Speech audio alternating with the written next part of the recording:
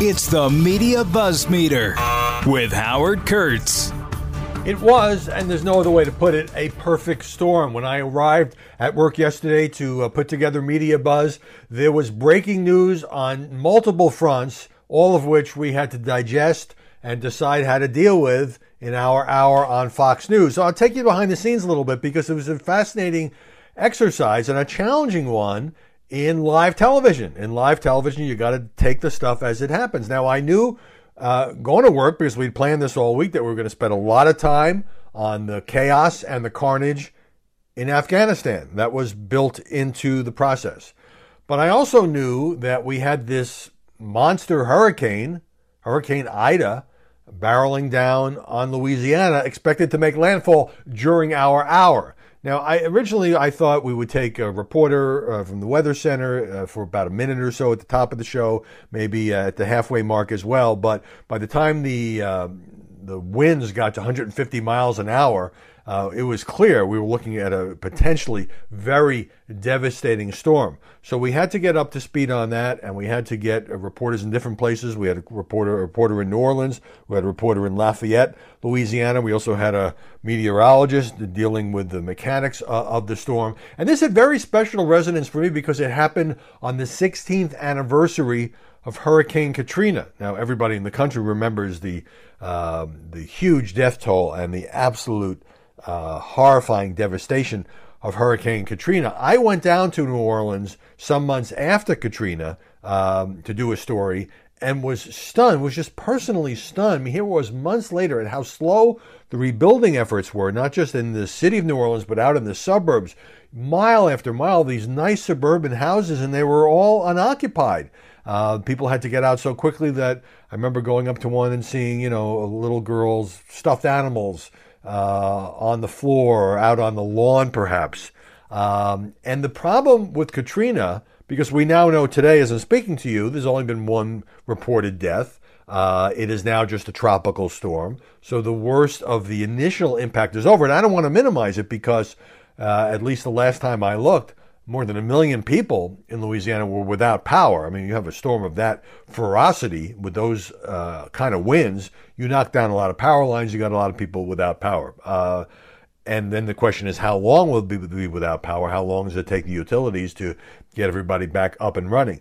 But the thing about Katrina was, it was the aftermath of the hurricane that was so devastating. It was the flooding that did the real damage, because you have so many low-lying areas, particularly in some of the poorer neighborhoods in and around New Orleans. And, so it's a very area that's very vulnerable to a devastating strike. So we'll have to see today, tomorrow, the next day, whether or not the damage gets worse, even though the storm may have moved on and, maybe the remnants of it as a tropical storm may be moving up the coast. At the same time, soon after I got to work, this is about 8 in the morning Eastern, there were first initial reports, it wasn't even clear that it was true, and then it hit the wires, that there had been an explosion in Kabul right near the airport. And so my initial instinct, we had no information about it, and we obviously weren't going to go on the air without anything that was confirmed, was that this was another terrorist bombing, or potentially was another terrorist bombing.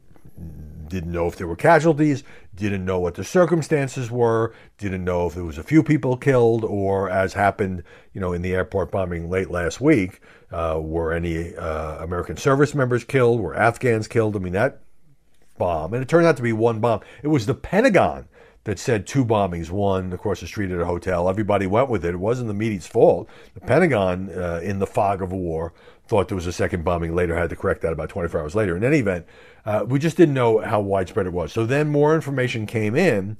About an hour before airtime, I learned that actually it was a U.S. military strike, a drone strike. It wasn't an explosion aimed at our forces. It was a rocket attack carried out by our forces, said to be, according to, initially it was just unnamed sources, said to be aimed at a vehicle that was carrying multiple bombs. There was, in other words, this car was getting ready to do another suicide bombing.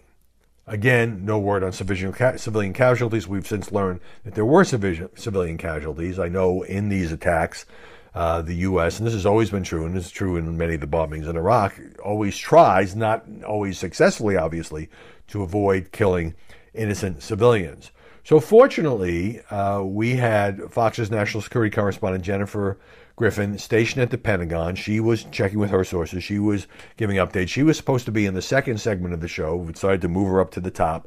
Also had to deal with the hurricane. So meanwhile, we're truncating things. We're throwing things out. You know, when you book a television show, an hour of live TV, you got studios lined up. You got remotes. You got elements. You got sound bites, rewriting scripts. All of which it comes with the territory. That's the biz. It's just rare that it's not just one major story, but with a series of what we call Fox News alerts. This is a Fox News alert.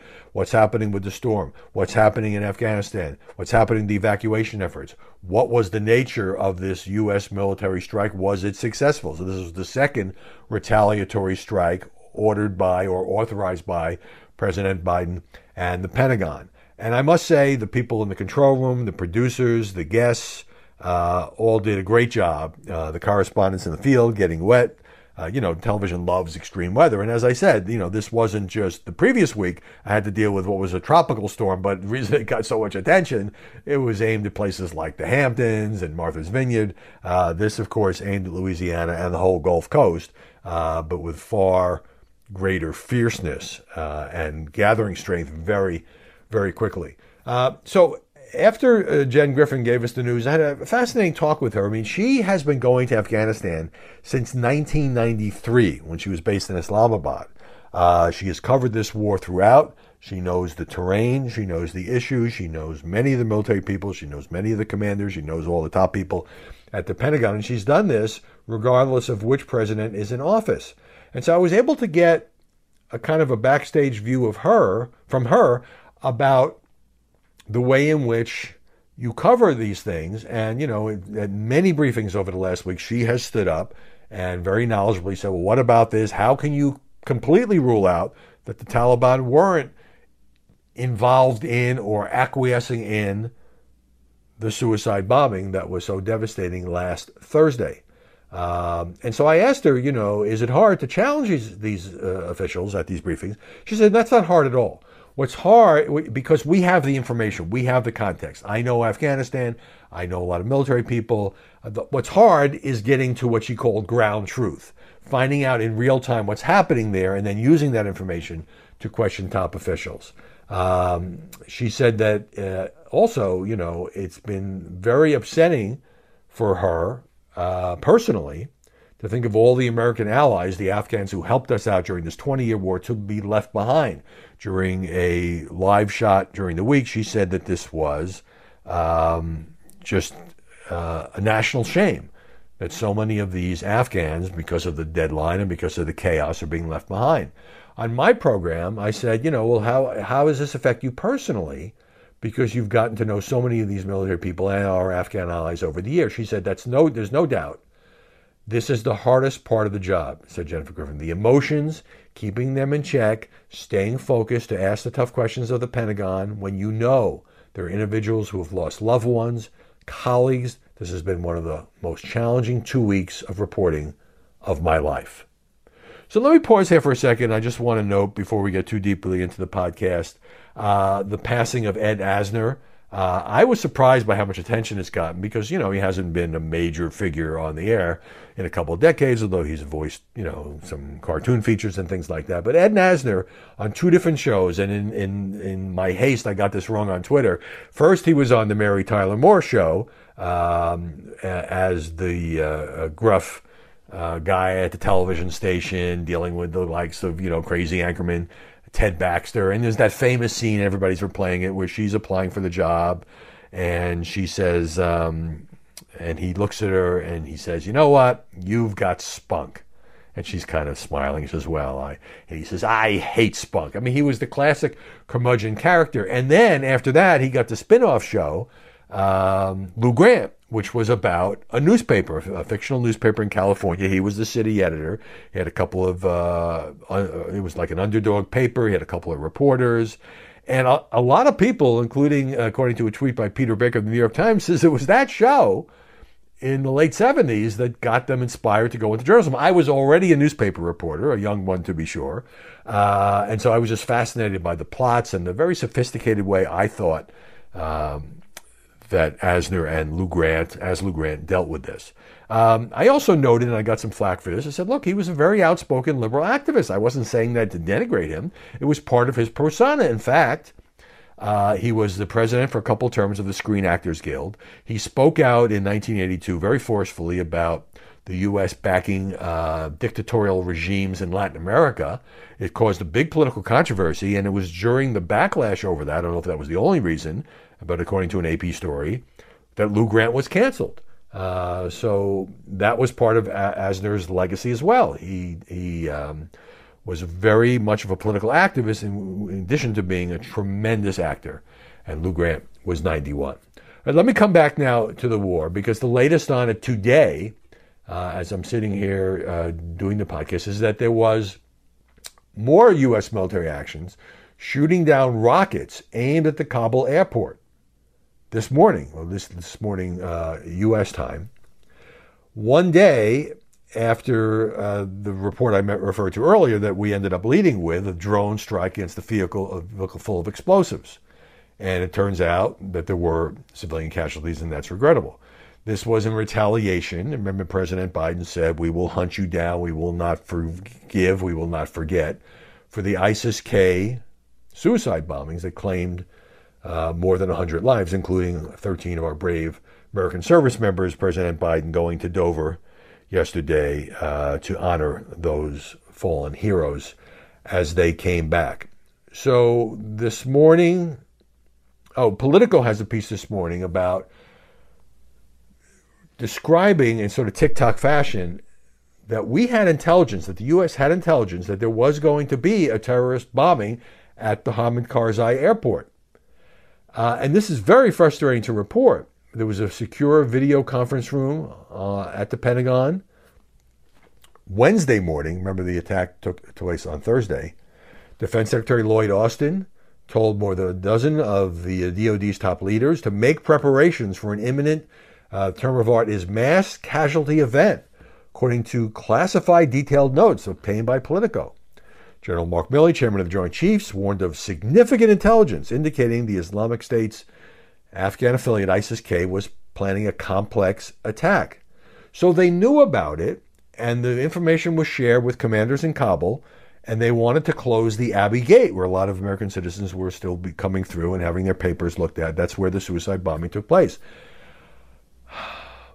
I don't believe people get the incredible amount of risk on the ground, Austin said, according to these classified notes. But why wasn't the Abbey Gate closed earlier? The reason is American commanders on the ground decided to keep the gate open a little longer than they wanted to allow their British allies, who were accelerating their own withdrawal, to continue evacuating their personnel based at the Barron Hotel right near the airport. So that turned out to be a tragic decision. It's understandable that we wanted to help out the Brits. At the same time, had we closed the Abbey Gate earlier, perhaps that tragedy, very likely that tragedy, would have been avoided. A lot of people writing columns now about the decision to withdraw from Afghanistan, and I think it's important, and I tried to make this point on the show, to separate the decision to get out, which, remember, that was originally made by Donald Trump. Yes, he now says that he wouldn't have allowed this and Biden should resign, and you have some Republicans calling for Biden to be impeached. But the withdrawal process was set in motion by Trump, continued by Biden, who also wanted to get out, because of a feeling, as Biden has said many times, that after 20 years, the Afghan government, as we learned with the fleeing of the president, wasn't strong enough. The Afghan military wasn't strong enough to defend that country. And so how many more generations of Americans would be sent there? I mean, you had young American servicemen killed in this suicide bombing who were barely born when the Afghan war started. So Max Boot, a column in the Washington Post, said, if you ask me who's to blame, I would point not only to Biden, but to former President Trump, and to all of us, the people of America, by carrying out this pell-mell withdrawal from Afghanistan. The leaders, our leaders, after all, were only giving us what we wanted. Well, look, I have to jump in here, and he acknowledges this, that Biden just completely botched this and should have secured the evacuations first. But as Boot points out, it was Trump who let 5,000 Taliban terrorists free, which certainly undermined the morale of our Afghan allies. Biden was afraid. So why didn't he pull people out earlier while we still had the stronger military presence there? Boot says that Biden was afraid of a xenophobic backlash from bringing so many Afghans to the United States. Well, he's going to get that anyway. Second, he was concerned about sending a signal of no confidence to the Afghan government. So that's the counter-argument. You start pulling our people out, you start pulling people out of the embassy, you start pulling, Americans who are there visiting family, and the Afghan government that we supported, the corrupt Afghan government, I should add, collapses immediately.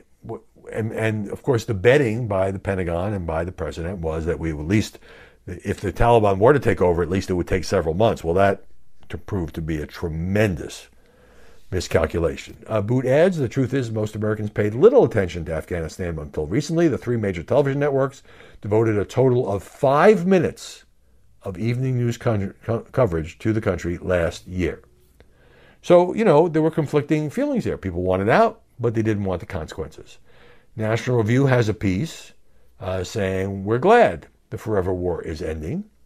As embarrassing, disgraceful, and ugly as Joe Biden has made our exit, be assured he does deserve the blame for his own plan going awry. It is not nearly as ugly as the last decade of corruption, death, and mayhem, things that never seemed to bother advocates of the forever war until we ceased participating in it. Now, this is a point that, no Americans' lives are being lost, no Americans are being wounded, and that was the case since early 2020 because that was the deal the Taliban made in exchange for our Trump negotiated withdrawal. It is impossible to overstate, says this piece in National Review, how much idealism has been lost in 20 years of war in Afghanistan. Advocates of hard Wilsonianism, that would be a reference to Woodrow Wilson, told anyone who might raise the slightest hesitation about democratizing the Middle East that we were bigots. Oh, you don't believe in this? The government we helped create in Afghanistan, says this piece, was fantastically, opulently, and openly corrupt. An audit of just $106 billion of DoD spending showed that over 40% of it went to insurgents, criminal syndicate, or corrupt Afghan officials.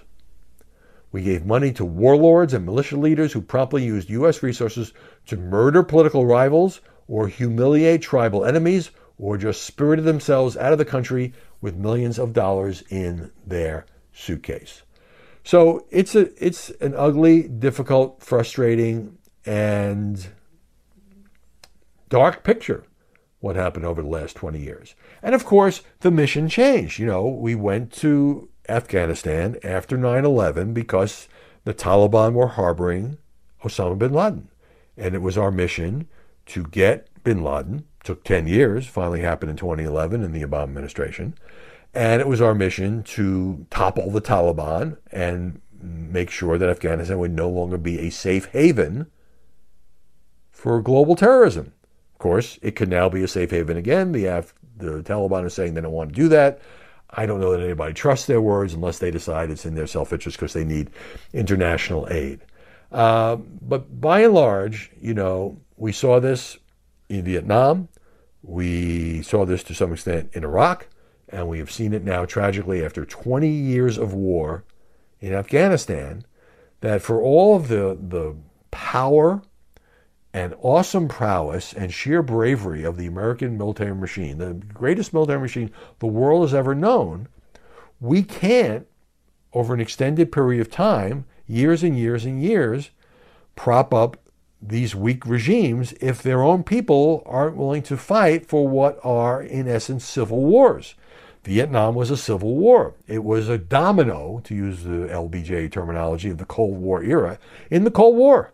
And that's why, what an absolute tragedy looking back. And ultimately, the North took over South Vietnam. And now we have diplomatic relations with communist Vietnam. But at the time, it was seen, well, if we don't stop them here, they'll come to our shores. The Iraq War, the government we backed has kind of sort of survived, but there's still a civil war going on there. This is going on without our presence. And we invaded, of course, under George W. Bush on the pretext of WMD, weapons of mass destruction, of which none were found. And then Afghanistan, which I say, good motives going in, get Osama bin Laden. But of course, it turned into nation building. It turned into, we were going to help this state that had never been united, that had centuries of tribal warfare, that outlasted the Soviets, that outlasted other foreign powers, and now has outlasted America, become a Western-style democracy. Well, that was never going to happen. And we overestimate, at our peril, our ability to bring democracy to parts of the world where it has just never been seen, never been done, never been achieved. Don't go anywhere. More BuzzMeter coming your way in just a moment. All right, let me move on now to COVID-19, because obviously in recent days that has been overshadowed by Afghanistan and by Hurricane Ida. The New York Times reporting this morning that the daily average for hospitalized COVID patients in the U.S. is now more than 100,000. This is not new daily cases. That's at about 156,000. People who are seriously ill enough that they have to go into the hospital, more than 100,000 of those people a day. That's just a figure, the average for the last week. That is a higher figure than in any previous surge except last winter's, which is before vaccination. And of course, you know that most of the people who are going to the hospital have not been vaccinated. The influx, as the Times, is straining hospitals, particularly in certain areas. Particularly, this is going to be a problem in Louisiana. If people are going in there, the after effects of the storm, a lot of those beds are filled by COVID patients. It is pushing healthcare workers to the brink. Hospitals nationwide have increased by nearly 500% over the last 2 months, hospitalizations, I should say, particularly across the southern states where ICU beds are filling up. In Florida, more than 16,000 people are hospitalized. That's the most of any state. Number 2 is Texas, according to Health and Human Services. Now, the latest news is that a conservative radio host named Mark Bernier, 65 years old, he was an absolute mainstay for 3 decades, talk radio in Daytona. Well, it was announced on Saturday night that he had died from COVID-19. With great sadness, the station announced, WNDB, the passing of Mark Bernier, who informed and entertained listeners for over 30 years. We kindly ask that privacy is given to Mark's family during this time of grief. Now, you got to report it. It's part of the story that, for example, just in July, so this is just last month, when Florida's Democratic Agriculture Commissioner, Nikki Fried, urged people to get vaccines on Twitter by saying the greatest generation had to defeat the Nazis to preserve our way of life. You're only being asked to get a shot, so be a patriot. Mark Bernier, replied on the platform, should say, now the U.S. government is acting like Nazis. Get the shot. I wish we would just ban all Nazi analogies from public discourse. I really do. And look, despite the fact that he crusaded against vaccines, I am sad. I am sad for his family. I know some people are like, well, these people should have known better. But what's striking about this guy and his wife, made a statement on his behalf, is that some of them, when they get sick, say, you know what, I was wrong and I want to urge everyone to get the vaccine. He did not do that. And that's his right. That's his view. He had that view. But I do think that when you look at the situation and you look at, it tends to be people who are higher profile because they were radio people or big Twitter people or you name it. If they were anti-vax and they get COVID-19, and particularly if they get seriously ill, and of course, particularly if they die, it's going to get attention. I think it's an individual decision, but I've said again and again and again and again, I don't know how anybody can look at this situation where all of the people who are getting ill now, virtually all of them, again, you get vaccinated, it doesn't mean it's absolutely positively protects you from ever getting the vaccine. There's a small percentage chance you'll get it, especially with this Delta variant. But you won't get as sick. You will have a mild case, overwhelming number of instances of the breakthrough infections. You won't have to go to the hospital, and your life won't be in danger. So I want to finish up here by talking about a piece in The Atlantic by Michael Gerson. And the people who are most critical of the Republican Party now and of Donald Trump are people like Gerson, who was a Bush Republican, who love the Republican Party, who devoted their lives to the Republican Party and are so upset with how the GOP is faring now, in their view, that they just they are critical in a way that no Democrat or liberal or independent journalist could ever be. So he writes about an incident that happened over the weekend, kind of got overshadowed by all the news, where Donald Trump had a rally in Alabama. And he said, you should go out and get the vaccine. He then followed up by saying it's an individual choice, of course, but he said, I got the vaccine, it works, you should go get it. And he got booed by at least some of the Alabama crowd. So a couple days later, as Gerson reminds us, Alex Jones, the conspiracy theorist and right-wing radio host, who Trump courted back in 2016, hit back at Trump. He played a clip of the Trump bite, and he said, BS, Trump, that's a lie. You're not stupid. Shame on you, Trump. This is Alex Jones. Seriously. Hey, if you don't have the good sense to save yourself and your political career, that's okay. At least you're going to get some good Republicans elected, and you know we like you.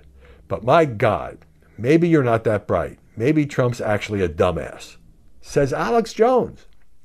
So Gerson goes on to say, the GOP base may be identifying less and less with Trump personally. That was inevitable after he left the presidency.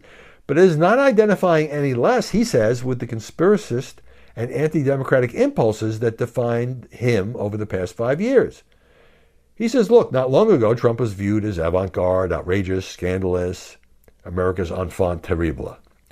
His actions were viewed as so shocking and norm-shattering that he couldn't be ignored in the Republican Party. However, Trump is becoming conventional, unexceptional, even something of an establishment figure. Well, if Gerson is right, that's quite a sea change. And he goes on to list a bunch of Republicans he doesn't like, Lauren Boebert, Marjorie Taylor Greene, Matt Gaetz, and others. And he mentions Michael Flynn, Mike Lindell, the pillow guy, Rudy Giuliani, Sidney Powell, cyber ninjas, QAnon, anti-vaxxers, insurrectionists. Trump looks rather ordinary, says Gerson, compared to these people. He wants credit for the vaccines that were developed during his administration, and by the way, he deserves it. They were a genuine medical milestone and developed so quickly. But in some quarters of today's Republican Party, that makes Trump suspect, at least according to the likes of Alex Jones, too closely aligned with the hated Anthony Fauci, another dumbass, according to that view. The dark, destructive place the GOP has found itself isn't shocking. And he basically goes into the history of MAGA and being fed conspiracy theories and lies, not just by Trump, but by his allies, right-wing media, and so forth. So, you know, Michael Gerson is, and he says in the piece, you know what?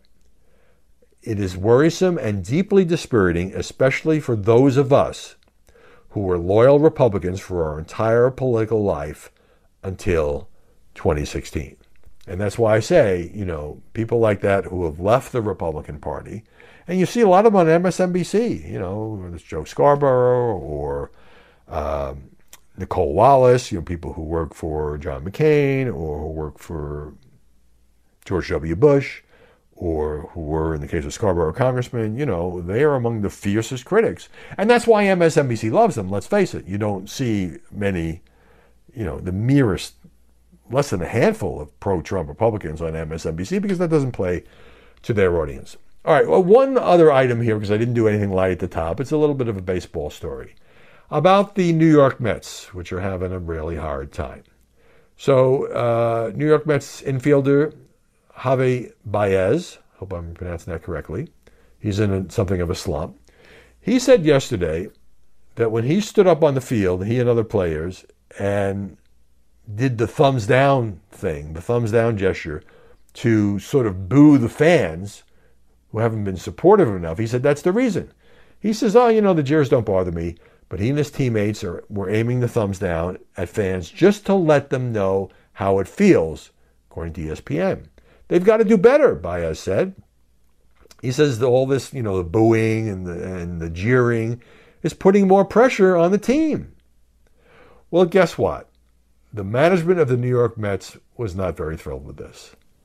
The president of the team, Sandy Alderson, put out a statement saying, these comments and any gestures by him or other players with similar intent are totally unacceptable and will not be tolerated. Booing is every fan's right. And Alderson is right. You know, these athletes bask in the cheers when the team is doing well, when they're doing well, when they make a game-saving catch, when they hit a home run, when they have the game-winning hit. If you play badly, they're going to come and boo because They love the team. You're screwing it up. It comes with the territory. They pay good money to buy the tickets to come to your ball game. The reason you get the big salaries is the television rights of fans in your local market watching at home. And if the team stinks, you get negative press coverage and you get a lot of booing. Get over it. I understand the players' frustration, but not the classiest move to it's the equivalent of thumbing your nose at the people who came to see you play, who want you to win, who are your fans, but they're expressing their disapproval that you are playing badly. Any professional athlete knows this. It comes with the friggin' territory. Well, thank you all for listening. I hope you had a great weekend. If you want to see any of the Media Buzz segments, you can look on my Facebook or Twitter page, or the Media Buzz Facebook or Twitter page. The interview with Jennifer Griffin. Also had a fascinating interview with Peter Doocy about his interactions with Joe Biden at a press conference. I think I'll make some time to talk about that tomorrow, because it's interesting just to get his viewpoint on being the Fox guy who Biden often calls on now, and the contentious relationship he has with the president. Anyway, have a great day. Subscribe. It would be great. You get it in your inbox. Apple, iTunes, Google Podcasts, or on your Amazon device. We'll see you tomorrow with more BuzzFeed. Hi, everybody. It's Brian Kilmeade. I want you to join me weekdays at 9 a.m. East as we break down the biggest stories of the day with some of the biggest newsmakers and, of course, what you think. Listen live or get the podcast now at BrianKilmeadeShow.com.